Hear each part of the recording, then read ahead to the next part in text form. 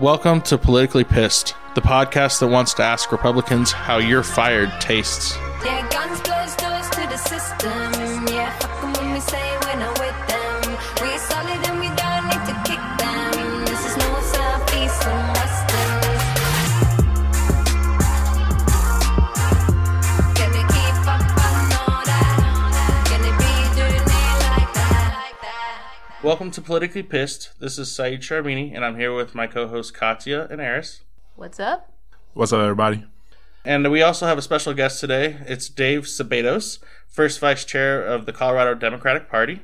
Go ahead and say hi, Dave, and explain a little bit about who you are and what you do. Great. Thanks for having me on today. Dave Cebedos. I'm the first vice chair of the state party and a member of the DNC. I work with the other officers to be supporting candidates around the state. This last cycle spent a lot of time working, obviously, with our statewide candidates that we're incredibly proud of, and a lot of time with many of our local candidates at the county level across the state as well. So we want to jump into election results because as party chair and an activist in the party, you probably were pretty excited about Tuesday, weren't you? Absolutely. I'm going to start off on a few things, but I just want to ask you first, what was the most exciting win to you, personally? I think it has to be winning literally every statewide race. Democrats haven't won every statewide race since, I forget the exact date. I think it was somewhere in the 1940s or 50s. It was certainly long before I was born. I think anyone here was born, and it's pretty unprecedented in the modern era. You think about Trump being the president, and we only won the House back. I mean, we tried for the Senate, I guess, but more Democrats were up for election, weren't they? The federal Senate was, of course, a goal, but just not a... We didn't really expect it. With only a third of the seats up at once, the math just wasn't there. Well, let's stay focused on Colorado. We won the governorship. We won, like you said, every state race. We won the state house, the state senate. I mean, we even won a lot in the county levels, too. Mm-hmm. But a lot of people won, but I want to talk about the amendments first. So the first amendment I want to talk about is Y and Z. Mm-hmm. As a party person, I can imagine winning the entire state, you were ready to redistrict in your favor and help out your team. How does the party feel now that they're not going to have the ability to necessarily redistrict in the manner they want to? Sure. Well, the state party endorsed Y and Z, Okay. As did, I don't know the Republicans' official process, but I know most of their leadership was supportive as well. It was actually a bipartisan effort. I know that term's thrown out a lot with a bit of a snicker, but it was a case where both major parties really got behind it and said, we can keep sending maps to the courts and we can keep having to have this fight over and over again, or, why don't we change a process and actually make something that hopefully doesn't end up just getting put before a judge. I think there's a lot good in Y and Z, talking about competitive districts and, encouraging more districts that could go either way in future elections. I don't want to put your career in danger here. Well, what are some of the downsides for Y and Z for the Democrats? Sure. Look, obviously under the current system, before Y and Z would come into effect, whichever party is in power does tend to have, a little more say, but ultimately both sides end up drawing maps and it got settled by the courts either way. So to that extent, it actually didn't matter too much who has control of the legislature.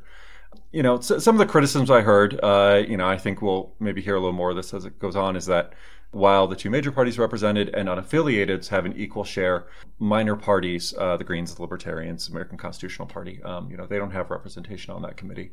I know, so that's some of the criticism that I heard when folks were out talking about it. Wait, that's a criticism?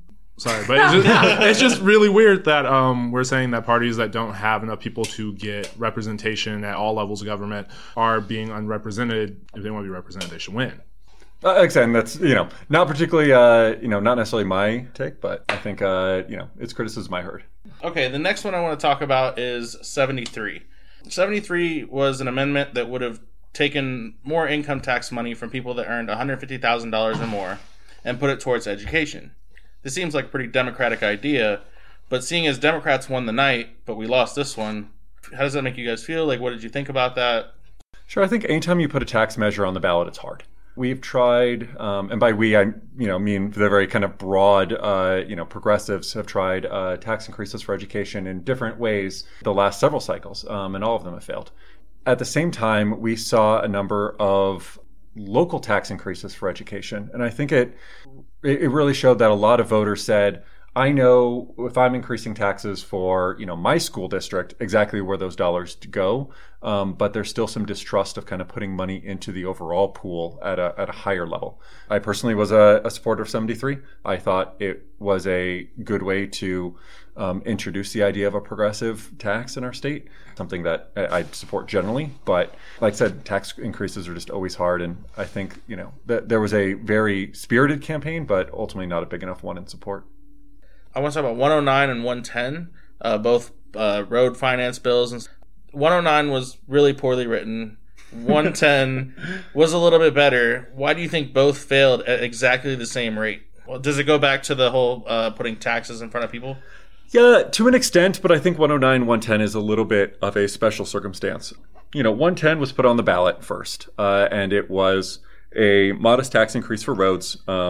Now, I have to admit, I'm not always the biggest fan of sales tax increases. They are, regressive taxes in that the same cost for everyone. And I certainly know some progressives who voted against 110 for that reason.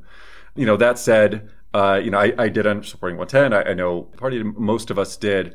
When 110 was up and going, I think it was, I'm pretty sure it's John Caldera and some other folks on the right. The response was putting 109 on the ballot. And said, "Oh, we don't need a tax increase." And literally, I think the committee was called "Fix Our Damn Roads." And it would have, swell name, yeah, right. It would have been this unfunded mandate where they pulled bonds and they claimed, "Oh, we can do this without raising taxes." Well, money doesn't come out of nowhere, and you have to pay bonds back. And so I think they put that on really to try and tank 110, and they were successful. Ultimately, and I think they pulled off enough voters off 110 to say, oh, just vote for this one instead, just vote for this one instead. And then there was enough of us, I think, who looked at 109 and said, well, this is crazy. Like, this is just a terrible idea. So we all voted against 19, and there was maybe a little bit of mutually assured destruction there. And I think there was confusion about the two as well. And a voter's default when they're confused is to vote no on everything. Now, you say there's sort of a party divide in the sense of Republicans were more for the 109 and Democrats were more for the 110, but they had the exact same 60-40 split against. Like, that doesn't seem to settle well. It's like, if one party votes for one more than the other, wouldn't it reflect in the other? Shouldn't it be flipped then? They both hit about the same percentage, right? Yeah, 60-40. So it actually would make sense since we're about a third state. If more, Democrats supported 110, more Republicans supported 109, and they didn't support the inverse. And with a lot of unaffiliateds in the middle saying, I don't want to vote for either of these. So you think maybe it was the unaffiliates that sort of made the skew there or whatever? Or made it work that way? Likely. Like I said, I certainly know, some folks on the left who just would not vote for a sales tax increase for roads. I didn't. No, and, so there you go, one right here, yeah. No, and look, I have a number of friends who do, and organizations I respect that said no. Ultimately, I know some people said, oh, there should be a gas tax instead, which is more of a appropriate tax for roads. That said, gasoline taxes are probably some of the most unpopular ideas to be floating. So I think that's my guess is that's why they ended up going with trying 110 the way they did. And the last amendment I want to talk about is 112. It's the setback amendment. It was polling as if it was going to win, but ended up not. How does that happen? Or polls are always polls. We never actually know. What does the party feel about that? Are they happy with the results? Would they rather it gone another way? Or even just you personally? So the state party did endorse 112. Our chair, Morgan Carroll, had an op-ed in support of it that I saw running. I think the answer of what happened to 112 is I probably passed 8 billboards opposing 112 on my way here today. And here we are a week after the election. And these several $1,000 a month billboards in the heart of Denver are still up. This is, in my opinion, a simple case of what happens when two campaigns, the no campaign, which has astronomically more money than the proponents. Well, and you speak about more money. Do you know how much money they actually had or spent? I don't offhand, and I think often in these cases we don't find out until the next reporting period because so much ends up getting reported very late. Yeah. So I think it would be an interesting one to kind of do an autopsy on in another month or so. My dad's a spite voter. Like, he kept seeing those no to 112, and he's like, God damn those Koch brothers. Like, I'm so fucking tired of those ads. I'm just gonna vote against them. Yeah, I think cynics like my dad, like, it worked against them.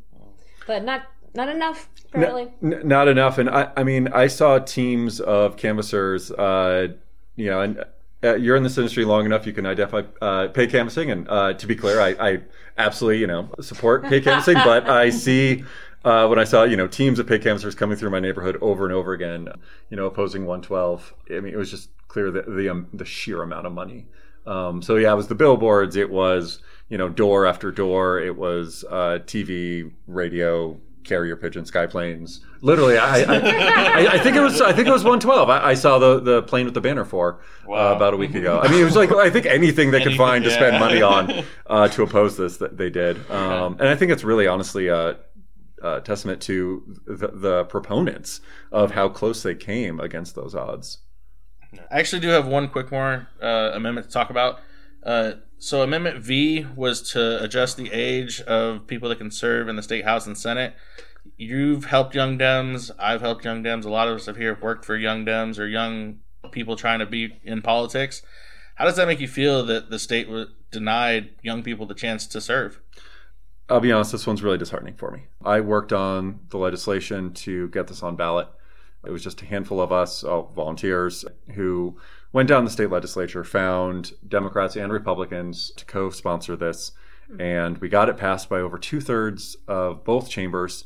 And it came up probably about a decade ago last on the ballot, this idea, and there was absolutely no campaign at the time. And I don't remember the numbers, but it came relatively close.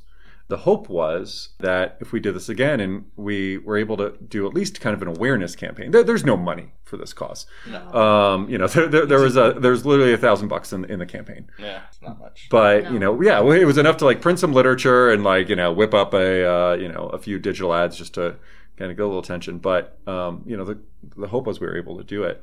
I'll be honest, I'm really disappointed that voters turned out and said folks are old enough to serve in the military, old enough to be an adult, old enough to buy alcohol and marijuana in our state, but not old enough to help make laws. I don't have a great reason for honestly why this failed. I've had a few people ask me, and I certainly see all the jokes about millennials and all on social media, and that culture is disheartening in a lot of ways. This is a message to young people of stay in your place. I unfortunately don't see it that way, right? I've known 21-year-olds. The 21-year-olds that you would have who run for office are usually ones who have some level of privilege and not necessarily aware of that. I mean, yes, we say they can serve in the military. We also say that you can serve in the military at 18, you can't drink. We say that, yes, at 21 you can drink, but we also say, hey, your insurance premiums are still high for 25, right? Because there is enough research around there that says that you are not fully developed at 21, fully developed until around 25, 27. So to have somebody who is not a fully developed being in charge of making laws that they can soon regret, I mean, I remember a lot of things from when I was 23 that I still regret. I don't remember those things. Mainly because they're all things I remember about you. Keep going. But how do you feel about knowing that all the research supports that they are not fully developed human beings until a lot later than 21, but still saying that the decision makers in our state should be 21? So I'd actually challenge some of that research. There's been a number of studies. If you're talking about the time your frontal lobe fuses, it's actually in some cases later than 25, in which case, based on your argument that we should be raising the age, I would also strongly state then, if that's the case, that we don't think that a 21-year-old is capable of making adult decisions, we should not be sending them off to Iraq, Afghanistan, and everywhere else that our country is currently engaged in military conflict. Because if we don't trust a 21-year-old to be talking about the issues facing our state, why is it appropriate to be trusting them with life and death decisions and the safety of our country? I would argue that there is a level of chain of command that takes time to grow up and mature into, which is why you have people who are older who have higher representation within the Army. But I would also say that when we look at just basic developmental theory for 21-year-olds who are in college, we are saying they're not fully formed human beings. That's why they say this whole stuff about transformative learning theory, where they have to experience and then they have to reflect and they have to develop the maturity to when they do reflect that as positive reflection. That starts at well into when somebody's 30. And I am not opposed to the age we have now, but I do feel like 21 is too low. I'll tell you why I didn't vote for it. Because it was an amendment to the Constitution, I believe. It had to be, because the Constitution is where the 25 is set. We would have loved for it to be statutory. We would have passed that in the legislature. They don't have the power to do it themselves. And I also, that was my reasoning, because amendments are pretty darn hard to get out of a Constitution. Well, I mean, that's the problem of 25 is written into the Constitution. Yeah. And so it was kind of the only option is to change it. Okay, I want to pivot a little bit, speaking about constitutional stuff. Tabor.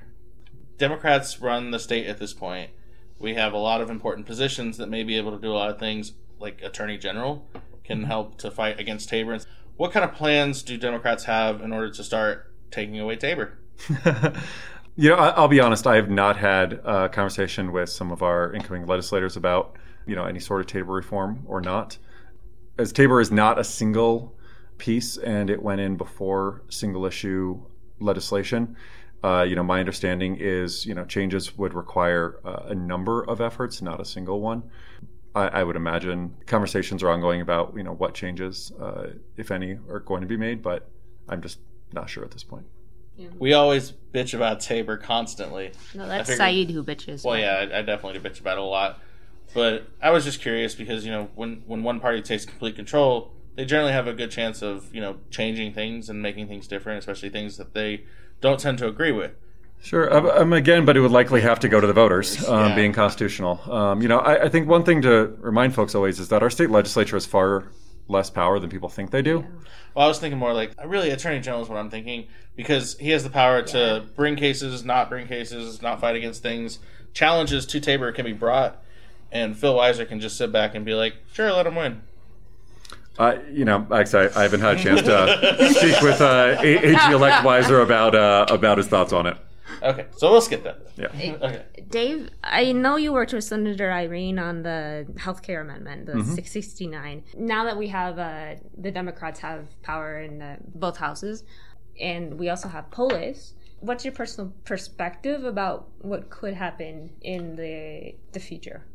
I know Governor-elect Polis, and by the way, that's a great thing to be able to say. Governor-elect Polis has, certainly made healthcare one of the key points of his platform. I know it talked about how when the federal government won't act, we have an obligation at the state level to be creating a state system. I think I'm like a lot of folks. We're waiting to see what he proposes.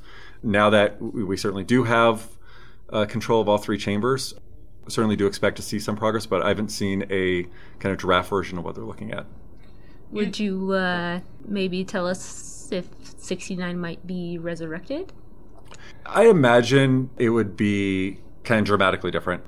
When Amendment 69, was defeated, and that's, could definitely do a whole hour of a lot of those reasons. But, I think folks are going to go back to the drawing board and kind of take a different approach. That wouldn't surprise me at all. But like I said, right now it's a bit of a wait and see. I like your flirty answers. So you brought up Polis, so let's start talking about candidates. Do we want to start with Polis? We might as well start with the big one. Yeah. Okay, so you talked about Polis and the transition team a little bit for especially healthcare. What about education, though? Because there seems to be a lot of issues coming up about his education policy and the people he's putting into place. And I want to talk about it in the sense of like the party, because at the state assembly, the party overwhelmingly denied an organization called Democrats for Education Reform, or DFER. Yet the person who was running DFER is on Polis's education team. Mm-hmm. How does that sit with the party that he did that? There's Republicans sitting on Jared's transition team. I think that is a normal process of having people from across the political spectrum. I think I have worked on the non-ed reform side of education politics, working with the teachers union, working with neighborhood school candidates. That said, I think those voices are going to be represented on Jared's team as well.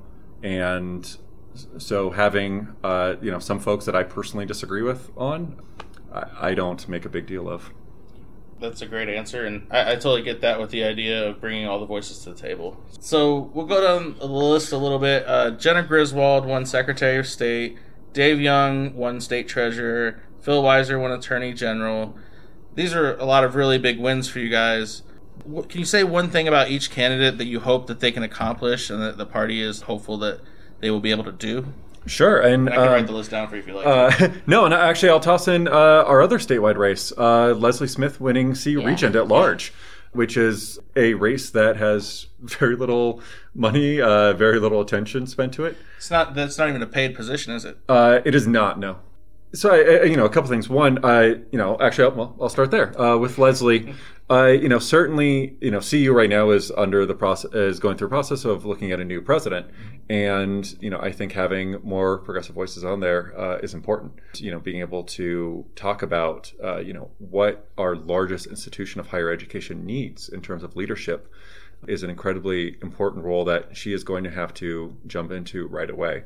I think she has a fantastic background as an educator, a little bit quirky as an aquanaut, but I think it's great that she brings this academic research background to a position because faculty often isn't represented. So that's something on Leslie.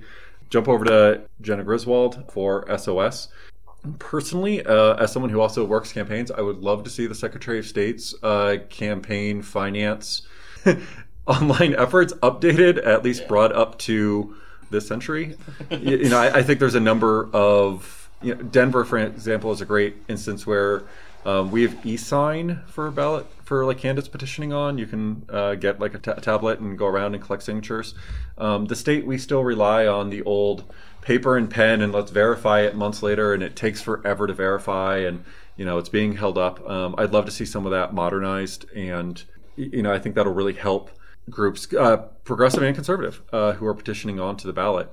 So you talk about petitioning on the ballot. We had a record number of people petitioning over this last year. Yep. Do you think making electronic and stuff like that would spur more people to get on and try to do it? Or no, I don't necessarily think it'll make more people do. I think it will make it a little cheaper to get on. Often to get on ballot right now at a statewide effort, unless you can get the legislature to do it. And as a reminder, all the ones that were letters were legislature referred, but all the numbers were citizen initiated. And I think, right now, if you have a citizen initiated measure, you have to go and usually pay canvassing firms to be collecting signatures.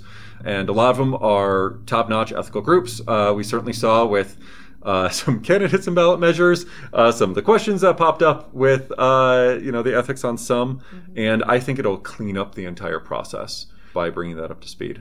Perfect. So that's my hope. What about State Treasurer, Dave Young? Dave, I think, has one of the hardest and least understood jobs in the state. I spent a little time with him in the last few days of the campaign when I was on the bus, and we were stopped at Auraria campus, and we're just doing a little handshaking. He was going around saying, "Hi, I'm running. Have you voted yet?" And often when I was walking around with you, one of the questions people get is, what's our state treasurer do? And I think people recognize it's important. I would love to see a little more public awareness, honestly, out of that office of saying this is, what the office does. Given the last guy didn't really show up to work a lot, it's not surprising that that didn't happen. Who was the last guy? Some guy who just didn't get elected. Didn't win governor. Yeah, that was Stapleton. He's on a French work week. I think someone went and took pictures of his parking spot at the Capitol for days on end to see that he hadn't showed up to work. Actually, not sure who did that, but I have to be honest, it's pretty hilarious.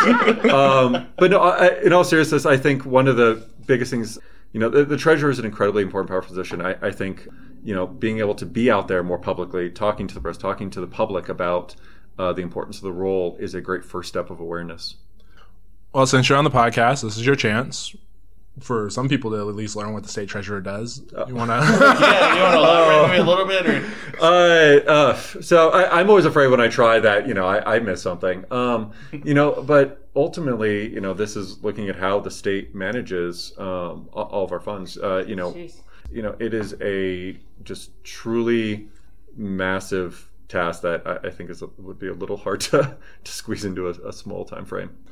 Personally, I think Dave Young is one of the smartest and most dedicated and most big-hearted people I've ever met. I think he'll do an incredible and very honest job at this position. No, and he has great experience walking into it, having served as long in the legislature, working with the Joint Budget Committee. He certainly he's up for the task.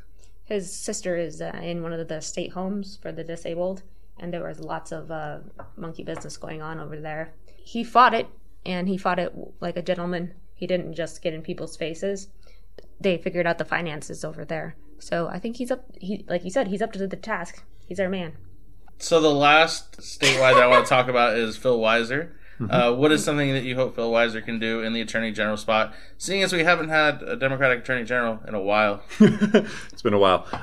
So this is another, I think, pretty powerful and not always as well understood position. I think often people see this as, it's like a top prosecutor. They must oversee, law enforcement. That's not particularly accurate. I think there's a number of things. The AG's job ultimately is, the attorney for the state and defending Colorado.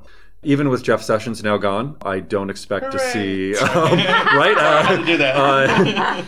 I'm hopeful that maybe the federal government stops being quite so aggressive against Colorado and other states that have legalized cannabis, either medically or recreationally. But it's, the AG's job is defending that. And I have to give some credit where it's due of some past Republican AGs who actively opposed legalization, but then, defended. I'm hopeful, Phil certainly, as a more progressive AG, can keep that up because that fight will continue with the federal government, it looks like. I think there's a number of other factors. Outside of my party role, I work on death penalty repeal. The AG's office has a role in the past where sometimes they have essentially found funds and staff to help prosecute death penalty cases. It's my hope that that does not continue. I think in a number of cases we're about to see what a progressive AG can actually do for our state. Well, I know we had spoken on a previous podcast about Attorney General, or the guy who's running for Attorney General on the Republican side, Brockler, was very much for the death penalty. Yep. So it must be a great relief that Phil's in there and will probably help to slow that process, if not shut it down. Absolutely. I mean, that said, Brockler just goes back to being a DA, so he's still, he still has that authority. But no, certainly glad to see, Phil in that seat instead. And Phil's come out, pretty strongly that he is not, a supporter of using death penalty. Again, his job in some cases is to defend state law, and I respect that. It's certainly get some heartening comments from him. Yeah. There's one candidate, before we move into the House and Senate, there's one candidate I wanted to talk about, Chantel Lewis. She was found guilty of theft many years ago in her job with the Department of Human Services. Some might consider that embezzlement. The Colorado Constitution says that if you are guilty of embezzlement or breaching fiduciary duties, you can never really hold another state position. Would that count for elected positions, I guess is my question? And then does the party have anything to say about that? Or? So I'm not an attorney, and I'm certainly not a judge. No. And, I'll be honest, it's not a topic I feel qualified to be talking about. Fair enough. So although you are not in the particulars of that, you do, in some respects, represent the Democratic Party and its voters. So how do you feel knowing that somebody has these past transgressions and is now serving in another public position that requires public trust? I'll be honest, it is a case a situation I have to look more deeply into. I only have some knowledge of the situation, and I'm just not as well versed as I would need to be to really comment on it. The disability community is upset because she stole, I don't know how much, I can't remember the number, but she did steal trust and money from the disability community. And I consider myself a part of that community. And that is something that I hope the Democratic Party hears and will take into consideration. I think there is an adapt rally tomorrow, and I think it will be brought up. I don't know if they'll actually bring up the Democratic Party, but I know that this will be brought up. I'm not angry. This is not a big passion of mine. It's something that should be on the radar. Let's move to the Senate then. Jesse Danielson, Faith Winter, Brittany Pedersen, and Tammy Story were really big seats to win so that we could take back the Senate. Absolutely. And we won all of them. I kind of want to ask, though, I think they all went through a merge. They're all straight white women. What does that speak to as far as diversity for, in particular, the Senate? I mean, I know we had a lot of Latino candidates win and stuff like that, but does the party feel like they're getting the diversity they really want and need, or... We got Julie, too. So I was about to say... And Robert. Yeah, in Denver, like I said, I'm proud to be represented by Senator-elect Julie Gonzalez. Robert Rodriguez represents the district, just south, replacing Irene Aguilar. Angela Williams represents Northeast. The Senate is headed up by a member of the Latino caucus. I think, honestly, that it was a great night for candidates from pretty diverse backgrounds overall. And, I think seeing so many women winning is good. I think it also certainly is a symbol of what's going on, something with national politics and pushback on Trump. No, I'm very happy with our results. So you say you're happy with the results, and I would ask, now that you have those, what are you going to do to stop things like sexual violence against women at the Capitol now that we have a lot of female leadership? I think it's absolutely appropriate that Lev Sok was expelled. Start right there. I was also one of the folks who thought it was appropriate for Rosenthal to leave after he was inappropriate. And, I think everyone at the legislature is happy to take a good, hard look at behavior both in and out of that building. I think there is that awareness that was never there before. I won't say was never there before, certainly, because, my partner worked at the state legislature and told me, like, oh, yeah, we just knew the legislators to not be alone in a room with. Yeah, we knew the names of the ones to avoid. That is absolutely appalling that, particularly young female staffers had to kind of have that. That was the knowledge they passed along from class to class. And I think bringing this out into the light, expelling Lev Sok, putting some of the other bad actors on guard. I know we were not able to bring up full hearings about some of the others in the Senate, as we didn't have control of the chamber at the time. And I'm hopeful that, this conversation does not go away because, there is a higher standard, I think. Well, and you said some of the statements were held up by some of the victims before. You're talking about Randy Baumgardner. And what do you think are the chances that they'll try to bring those back, since 8 of the 9 complaints were held up? They're still there. Can they still bring charges against him for any of those and try to expel him for those? I can't speak to what leadership in the Senate's going to do, but certainly I don't think everything has just gone away. I appreciate that. So we've talked about conduct.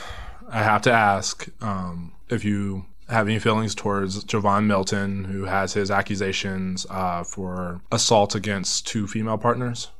Morgan Carroll, our state party chairs, issued a statement on that, and leadership issued statements on that. Beyond what other party officials have said, it's not a matter I can be commenting on, I'm afraid. Just for reference for any listeners, could you tell them where they can find that statement if they were to look for it? Denver Post, I believe. And a few other news outlets. Democratic state website? Yeah, I think it's on your website.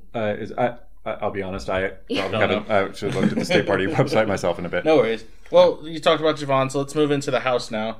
I want to talk about a couple really positive things that happened in the House. Brianna Titone, going to be the first transgender representative for the state, eked out a win. Yes. Like, at one point, it was like 6 votes difference, 12 votes difference. I think she ended up winning by somewhere near 400. It was 400 at the end? I think so, yeah, after all the purging. How did the party handle going about helping her with curing or anything like that? Did you guys can you even talk about that? Well, first I remind you that results aren't final until Wednesday. That's true. Yeah. And so... Well, by the time this comes out, this should be when does this come out? Thursday. Okay. So...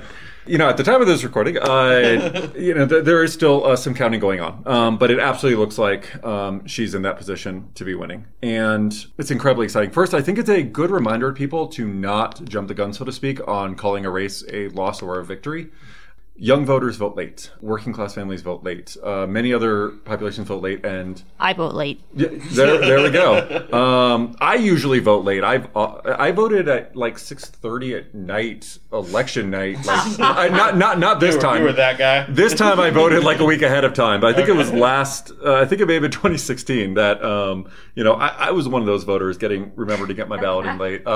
Mostly because I was busy with the campaign and just forgot. But.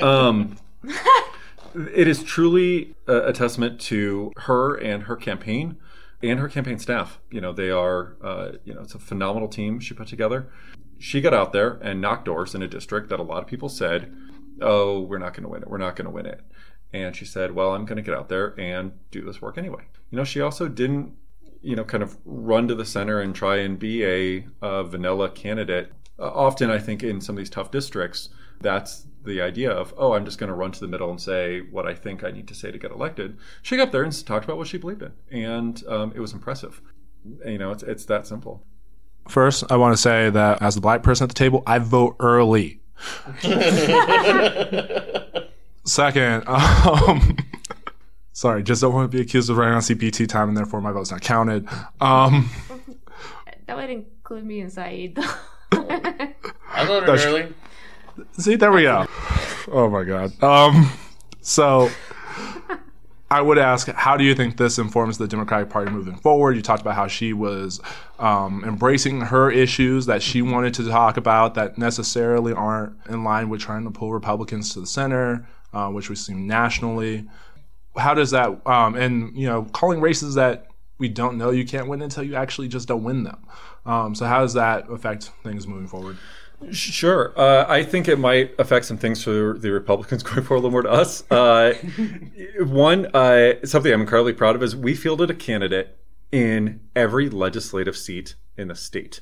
It's been a long while since we've done that. Yeah. And look, we weren't crazy. We knew we weren't going to win everyone, but we knew if we fielded a candidate in every seat and, strong candidates who would get out there and do the work, we were going to win some of these that we hadn't before.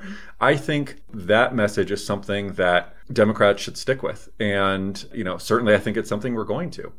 Saying we can do this and we can do this in places people don't expect. Some people kind of scoffed at that idea of fielding candidates in red districts. Now, I have to ask, is fielding a candidate in every district necessarily a good thing when we've seen Democrats who are have just gotten elected who aren't necessarily following along party lines? So let's say, we have a Democrat who votes with, the caucus 70% of the time or so, and they feel in order to represent their district, they need to take a few more conservative votes. Just by nature of being in that seat, and helping us get a majority gives us the heads of gives us committee chairships. It gets us into that majority where we have a lot more influence. And I will happily take, and I say this as a very progressive Democrat, I will happily take a Democrat in a seat that we may not otherwise win, who votes with us 70% of the time, as opposed to a Republican who's going to vote for us 10. So how would you feel about key issues like women's rights to choose in the state? We seem to have a couple of Democrats who may be anti-choice. So, in particular, he's talking about Bree Buentello. We brought her up last time. Mm-hmm. She has no support from women's organizations. She's... Merge. Well, she came through a merge, but that was it. But other than that, pro-choice organizations is what I'm talking about. Okay. She has no support from them. She's even, for the most part, said herself that she's not in support of a lot of those women's issues. She's also received a lot of money from organizations that most would deem Republican organizations. Mm-hmm.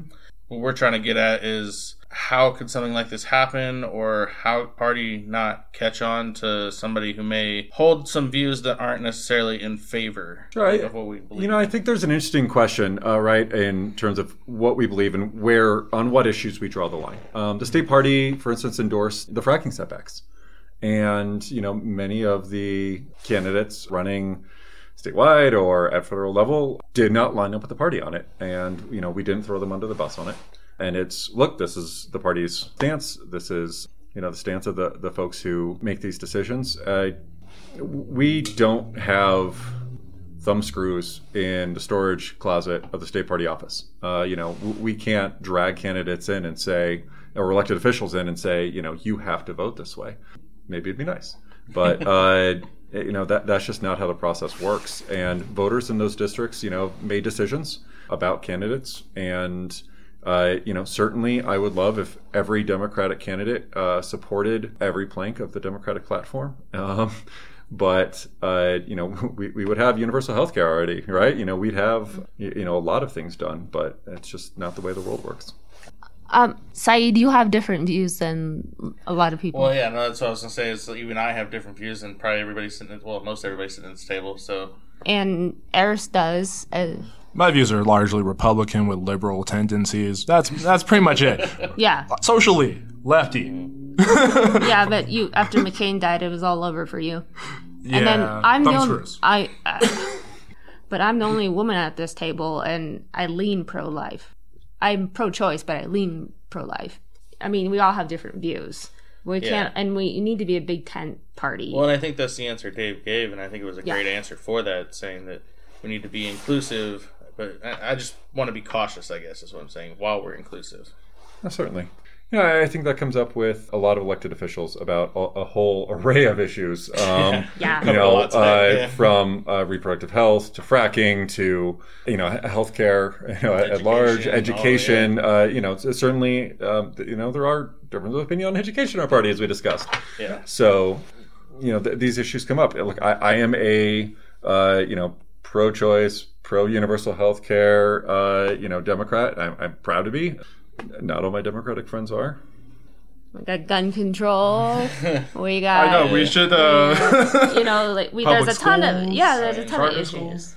I guess it's just about finding common ground where we can agree on things and move forward. And be civil about it. And... Speaking agreement on things, go ahead. I would like to say that finally we're moving slavery out of the Constitution in Colorado. And that one was one of those things where I was like, oh, can we all agree on this now? Slavery's bad. It took a while, Colorado. We can all agree. I thought there was a war about it. I think that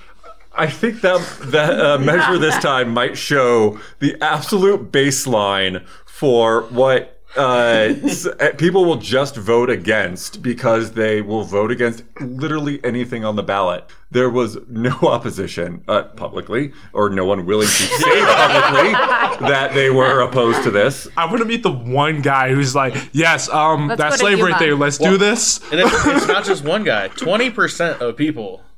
Yeah. And I don't think 20% misread it. I think I don't think so. No, 20% were like, yo, so that boy over there, slavery. I knew, yeah. This deals with corrections, though.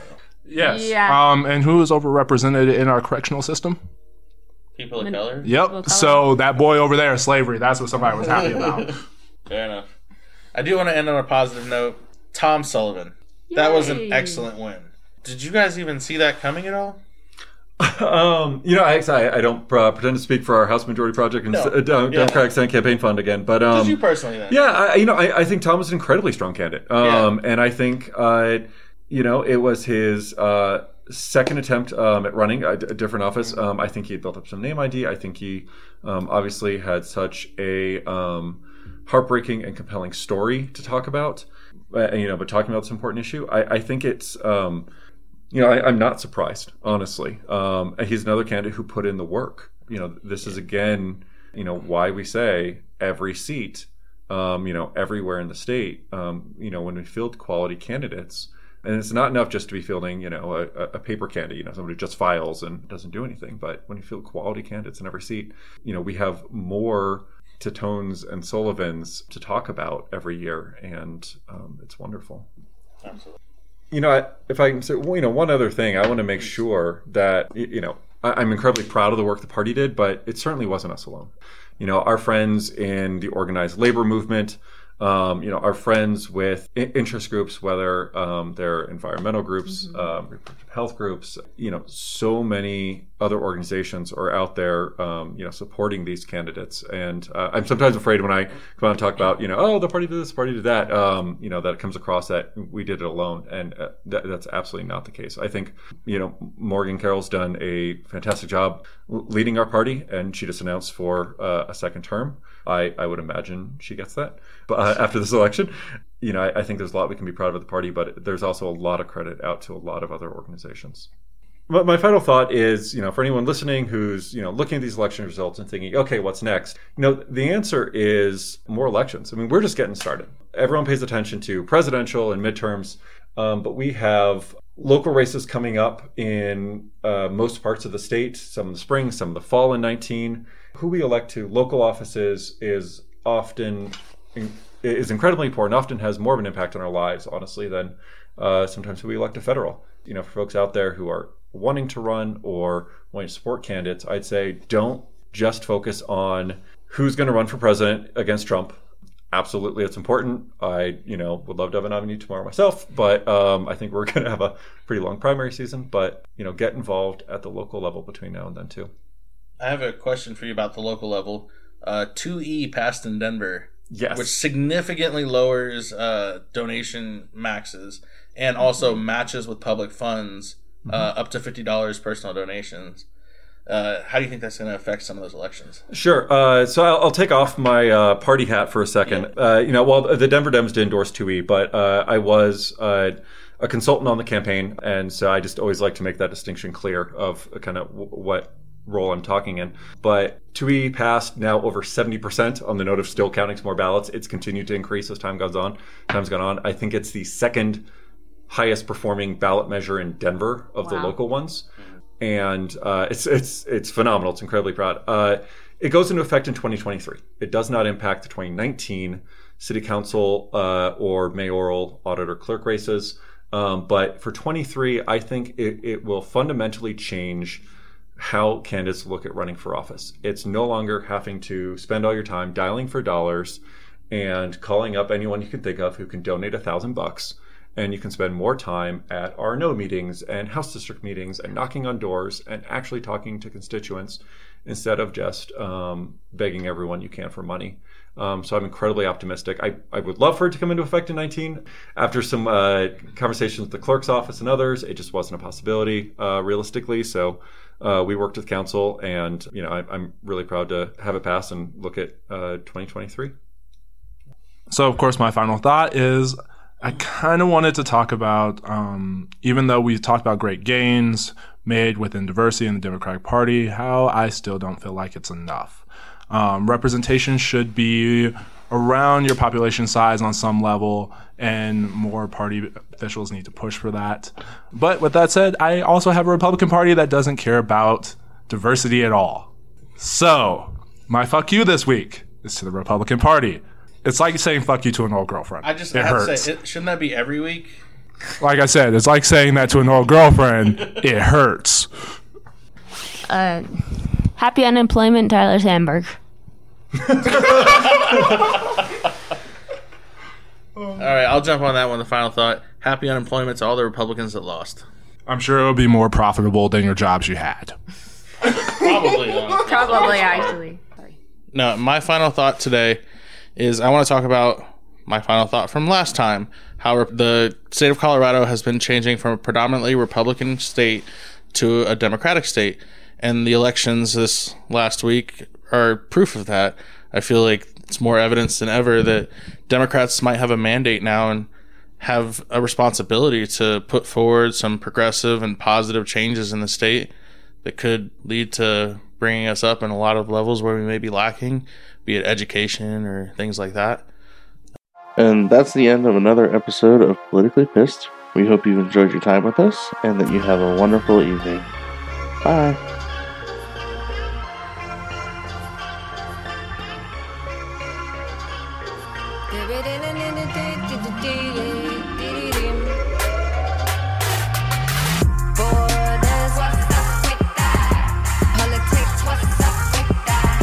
Police shots, what's up with that? Identities, what's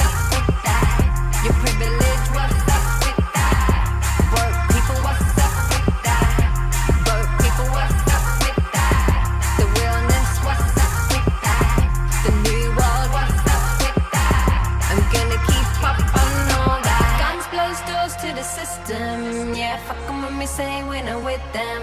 We solid and we don't need to kick them. This is no south, east, and western. Yeah, guns close doors to the system. Yeah, fuck 'em when we say we're not with them. We solid and we don't need to kick